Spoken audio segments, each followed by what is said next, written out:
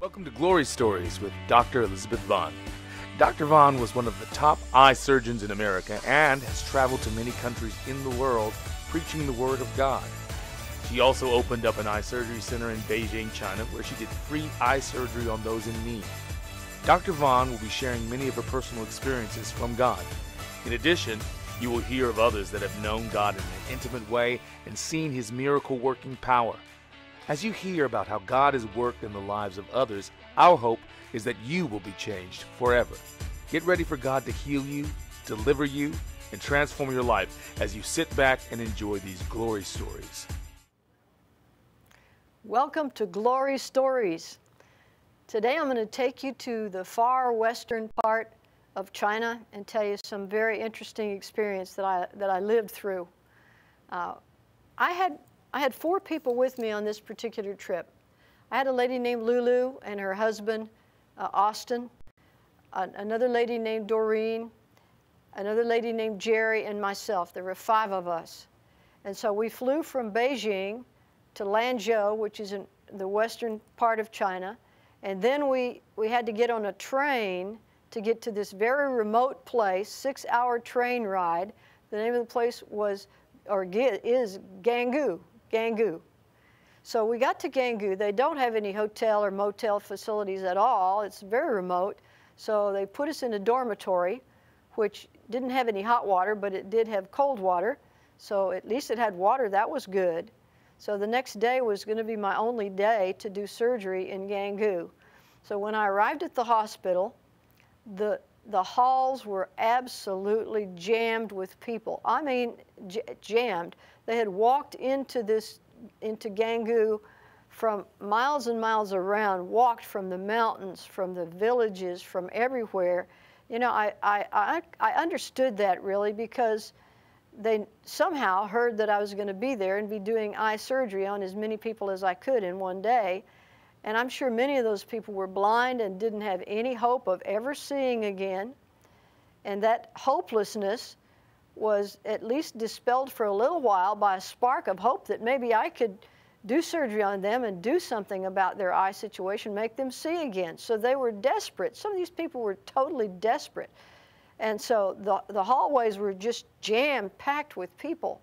And so they led me into this little tiny room, the examination room. I can't even, it's very small. I don't know, 7 by 7 maybe feet. Anyways, very small room, had a slit lamp, which is an examination equipment. And so I started examining patients to see, I was going to do cataract surgery as much as I could. Well, I mean, everybody I saw needed to have surgery. So I had a long, long list, and I knew I couldn't do all of those patients in the time that I had. So I told the Chinese people in charge, I said, you need to tell the people to go home, to go away, because I can't do any more surgery. So they really made no headway telling people to leave. Meanwhile, the thought occurred to me, I had the suitcase that I brought from America that had the intraocular lenses, the suture material, the medication, everything that I needed to do eye surgery that I could carry, I had with me in this suitcase. However, there was one problem. The key to the suitcase was back in the dormitory room where we had spent the night before. So I asked Jerry and Austin to go back and get the key to the suitcase and bring it back to me so that I could have the supplies to do the surgery with. Well, I went on and examined people as long as I could, and in a little while, here came Jerry and Austin. Jerry's face was just as white as a sheet, and she was shaking, visibly shaking like this. And she stood over by the window. We were on the 3rd floor of this hospital building. She stood over by the window, and she kept looking out the window and looking out the window. And so in a little while, I said, Jerry, why do you keep looking out the window? She said, because, and she was serious. She said, I'm trying to decide if these people, if this mob out here gets out of control, will I have a better chance of surviving if I jump out of the 3rd-story window or if I go back out there into the crowd? Which would give me the best chance of surviving? And she was dead serious about it. She was visibly shaken because when Austin and Jerry were trying to get back into the examination room, the crowd was so you know, bumping and crowding and trying to get to the door. If the door opened a little crack, they'd try to push it open. As many people as could would flood into the room. So they had jammed Jerry up against the wall, and if Austin hadn't been with her to protect her, she might have gotten very badly injured in that situation. So she was just shaking. She was just shaking. So she said, she figured out a plan. She said, I'm going to pretend like I'm sick and let Austin take me back to the dormitory. So she pretended like she was sick, so the people kind of let her go through. She went back to the dormitory with Austin, and he looked after her while the rest of us, the other three of us, one was my scrub nurse, one was my circulating nurse, and myself, the three of us, of course, we couldn't get out of the room either. But so I got up, you know, the people would not disperse.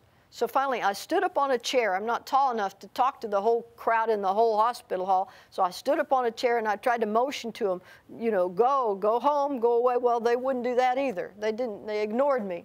So finally, I just got the suitcase and I just decided I'm just going to walk right out there, right through the middle of them, because I've got to get to surgery, which I did. I walked right out through the middle of them, pulling that suitcase behind me, and they just parted. They just parted, and I walked right through the middle of them, went right to surgery. So the first thing I wanted to see was the operating microscope, because everything we do is through an operating microscope. It's microsurgery. It's like in microns. Measurements in microns is what we do. I said, where is your operating microscope? I mean, I had kind of assumed, well, in order to do eye surgery, you've got to have a microscope. Where's your microscope? They said, oh, well, it's over there in the corner somewhere. It's covered up. I said, well, they said, we haven't used it in about 10 years. I said, you haven't used it? Why haven't you used it? They said, because we can't see through it. Now my heart sunk, because how can I do surgery if I don't have a microscope? I mean, it's just not a doable thing for me. So I said, well, bring it over here anyway. Let me look through the thing. So they bring it out. I looked through it, and it was as if someone had taken Vaseline or Axle grease, something like that, and smeared it over all the lenses in that microscope. That's the way it looked. That's the way it looked. So you look in through the microscope where you're supposed to be seeing the pristine anatomy of the eyeball, and instead you just see a big globby smeared mess. You can't hardly see anything. So I really was faced with a difficult decision then, because I either canceled the day's worth of surgery and all those people would go home despondent and I for sure wouldn't help anybody, or else I could just proceed with the surgery and do the best that I could with that horrible, horrible microscope. So I decided I would just do the best that I could, and I'd pray and ask God to help me, which God certainly needed to help me in that circumstance. Then I asked him, show me your suture that you do, you know, suturing with surgery, sewing up with surgery. Show me your suture. What kind do you have? They said, we have either black or white. I said, okay, show it to me. So they show me their suture, and it's like, I don't know, if you were going to go deep sea fishing, you might use that as as a line to go fishing. I mean, it's not anything that we would dream of using for eye surgery in America. So by the grace of God, I had some beautiful 10-0 nylon suture in my suitcase, and I got that out, and I had my instruments, and I had this, I had what I needed as far as medicine and equipment. I just didn't have a microscope. But I had a microscope, but I already explained to you what it looked like. So we start doing the cases. I'm telling you, well, at that point, I had had about 26 years of experience doing eye surgery. And if it hadn't been for my experience, I would have no clue what at all I was looking at. But I knew where things were supposed to be in the eye. And so I did the best that I could with the circumstance that I had and prayed an awful lot. I didn't do a very good job because I couldn't see. But I did the best that I think any human being could do under those circumstances. And I did surgery as much as I can all day long, all day long, all day long. And then there was, when I had worked all day long, and there was one patient, and she kept saying, it was a little Chinese lady, smaller than me, and I'm not very tall. She was smaller than me. She kept saying, sister, sister, sister. Well, I didn't know what sister means. You know, I don't speak Chinese. I thought she was speaking in Chinese. Someone said, she's trying to say that she's a Catholic nun, a sister, a Catholic sister. So I said, well, okay. Despite the fact that my whole surgery schedule is filled, I said, we'll just go on and put her in anyway. So Sista was the last patient that I operated on that day. And again, I just did the best that I could. When I came out of operating with Sista, it was now 9:30 at night, and there was a whole bunch of patients still waiting for me to see them. They knew I couldn't do surgery, but they just wanted me to see them and see if there's anything I could say or do or help them in any way. So I stayed there and I saw those patients and talked to them and helped them the best that I could. By now, it was about midnight when I got back to the dormitory. It was a dormitory for workers, you know, construction crew kind of dormitory workers. Anyway, I got back there around midnight, and I found out that they were now waiting on me. The dignitaries from the whole area were waiting on me to get back because they had a banquet prepared for me to thank me for coming to Gangu, for helping their people.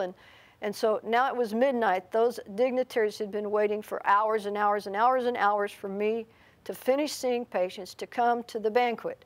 So now I go to the banquet, and they gave us the very best that they could. I remember one of the things on the menu that night was grass from the mountainside, rather, grass from the mountainside. They gave us gifts, lovely gifts. They're so warm and loving. I mean, you just have to fall in love with these people. It seems like the more rural you get, the more simple they are and the more grateful they are for everything that you can do for them. So I left Gangu with a heart that was partially sad because I knew that if I had had the right equipment, I could have done such a better job for those people. And it gave me a little glimpse into what the eye surgeons in the rural areas were faced with, because if that's the equipment they have to deal with, they can't do a very good job, even if they're good surgeons. They can't, if you can't see, you can't do eye surgery. You have to be able to see into the inside of the eyeball to be able to take cataracts out and do the microsurgery we do. You have to be able to see. It reminds me of a scripture. The Lord says, you shall know the truth, and the truth will make you free. If you can't see the truth, there's no way that you're going to be set free. And Jesus is the truth. Jesus is the truth. You shall know the truth, and the truth shall set you free.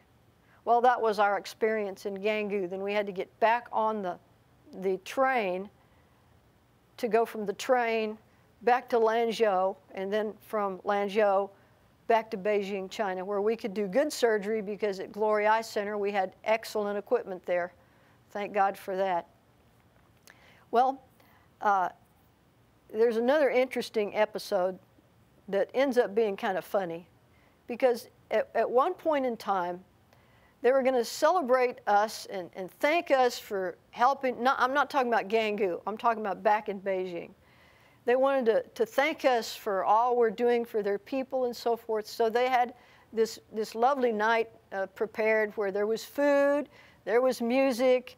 They did a disco. You know, it has a round ball with mirrors all over the ball, little mirrors, and they shine a light on it, and so the ball rotates and it makes little sparkles of light go all around the room, and that's the setting for this. And so they start playing all this music, and so they want to dance, and so they ask me to come. Well, I don't know how to do this dance, you know. I don't know how to do this dance, but they wouldn't take no for an answer, and I'm the guest of honor, and so I tried to.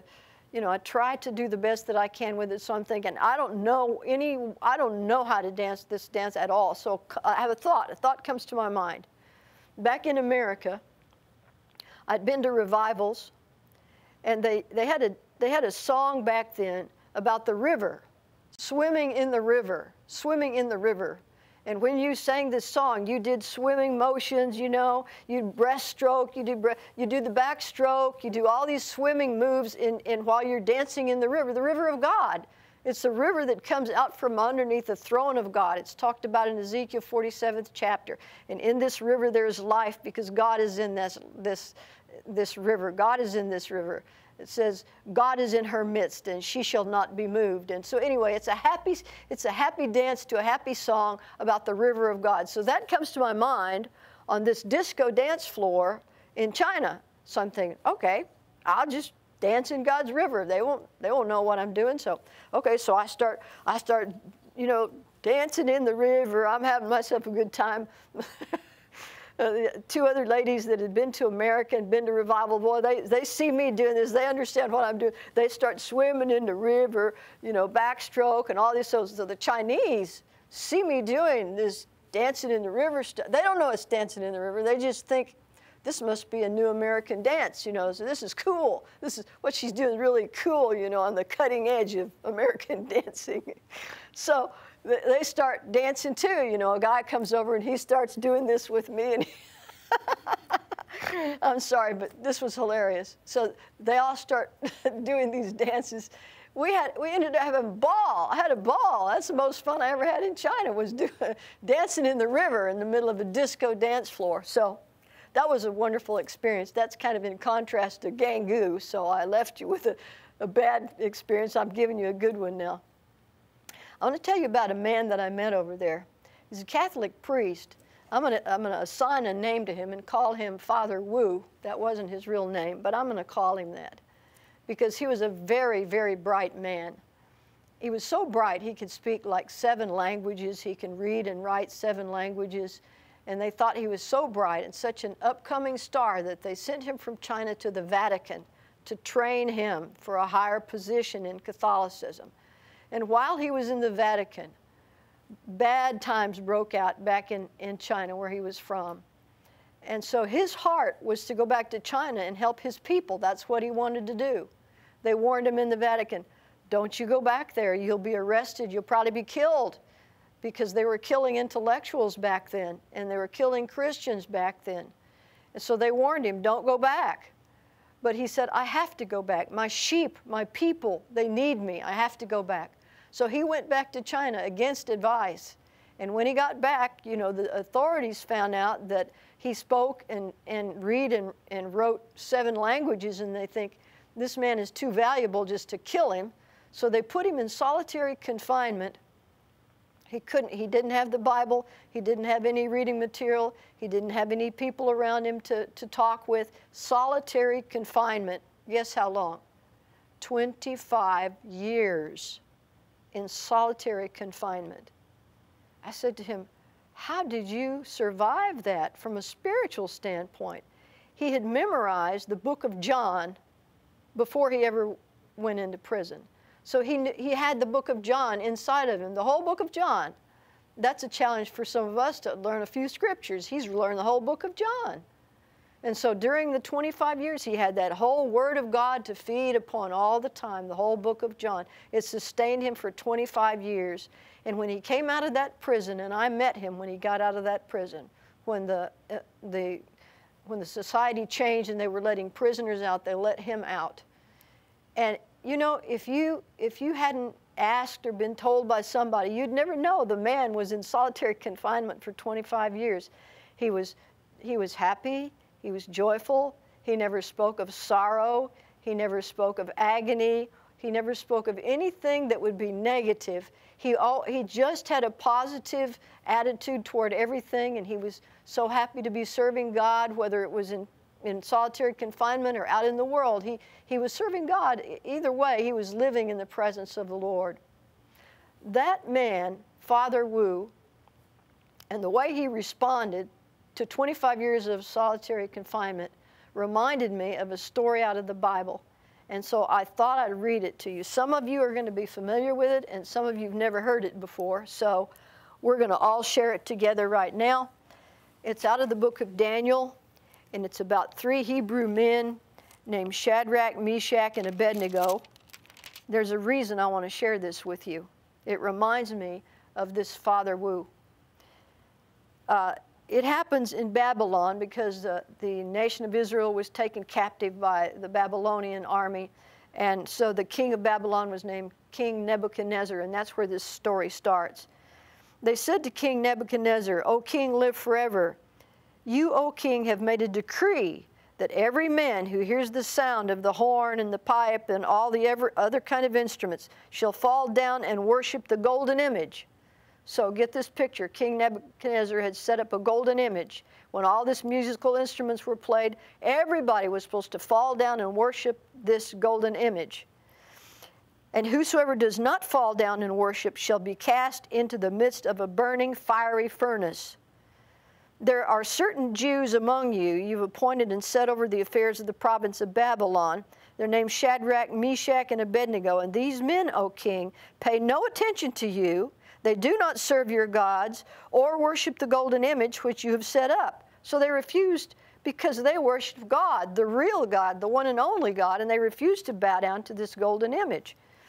Then Nebuchadnezzar, in rage and fury, commanded to bring these three people to him, and they were brought to the king. And the king says to them,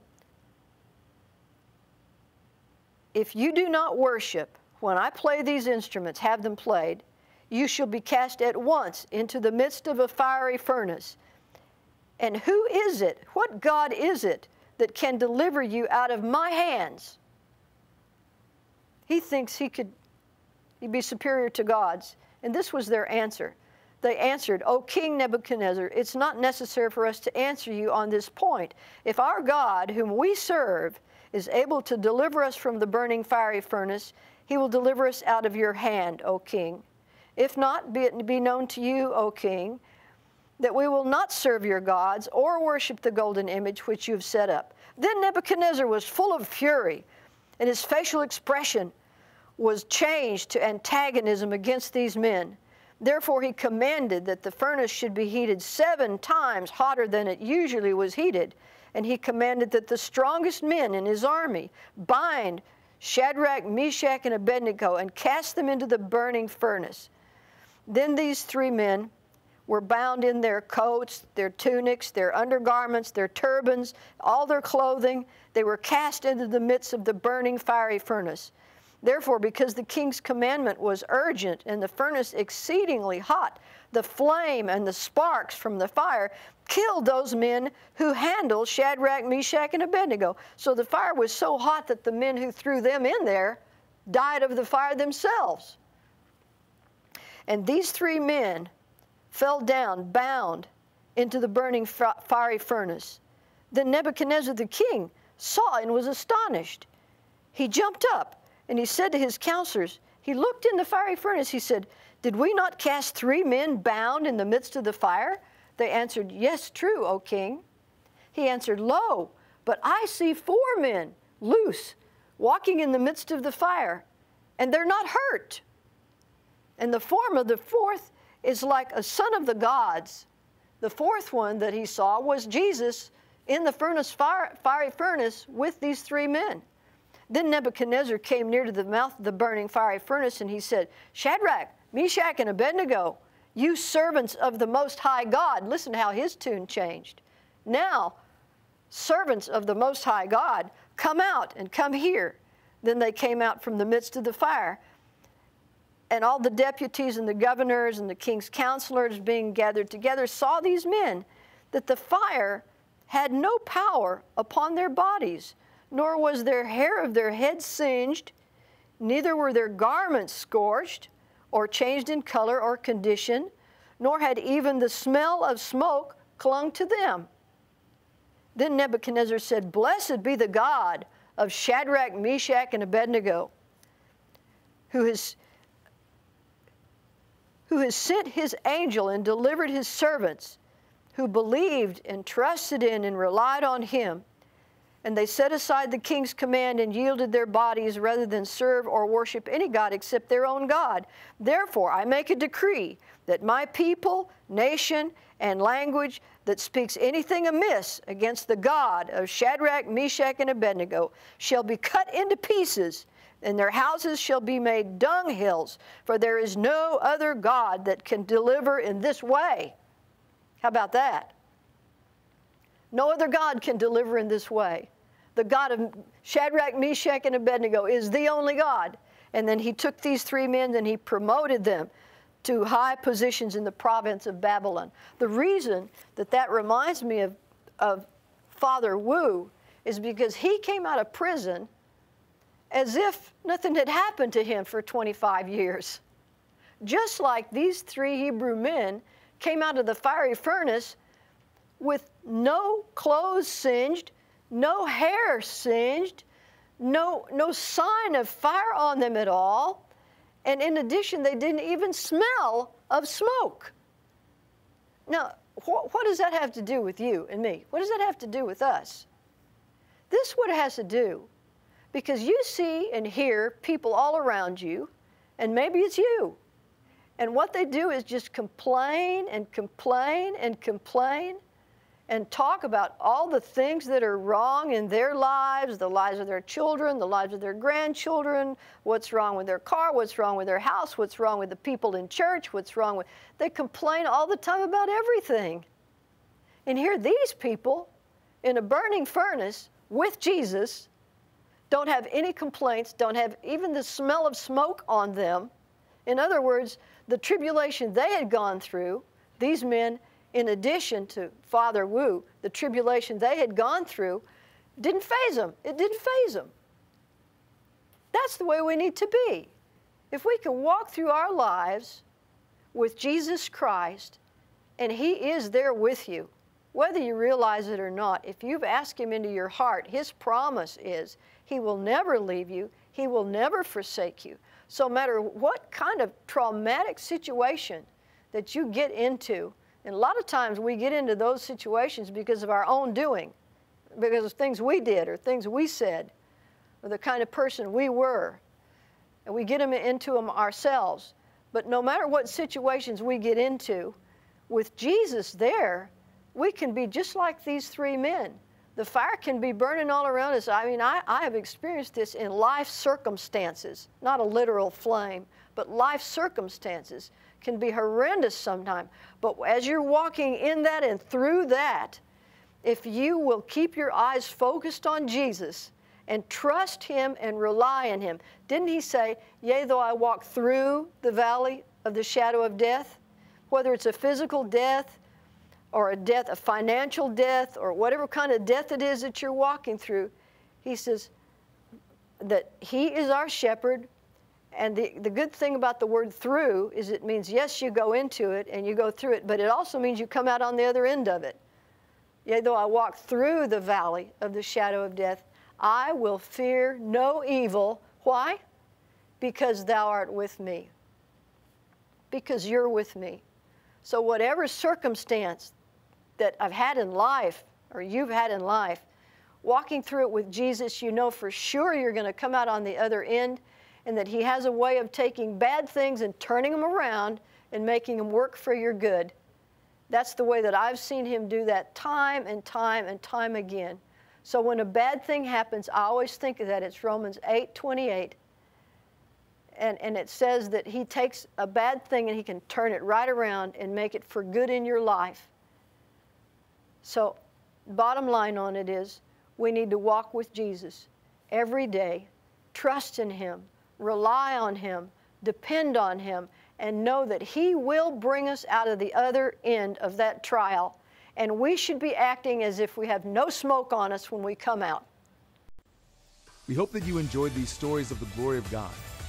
We believe that each story we tell will help build your faith and help to bring a miracle into your life. For more information about this program and Dr. Elizabeth Vaughn, visit her website at godsinstrument.com, her YouTube channel at Glory Stories Now, or write her at Elizabeth Vaughn Ministries Incorporated, P.O. Box 454, Argyle, Texas 76226, USA.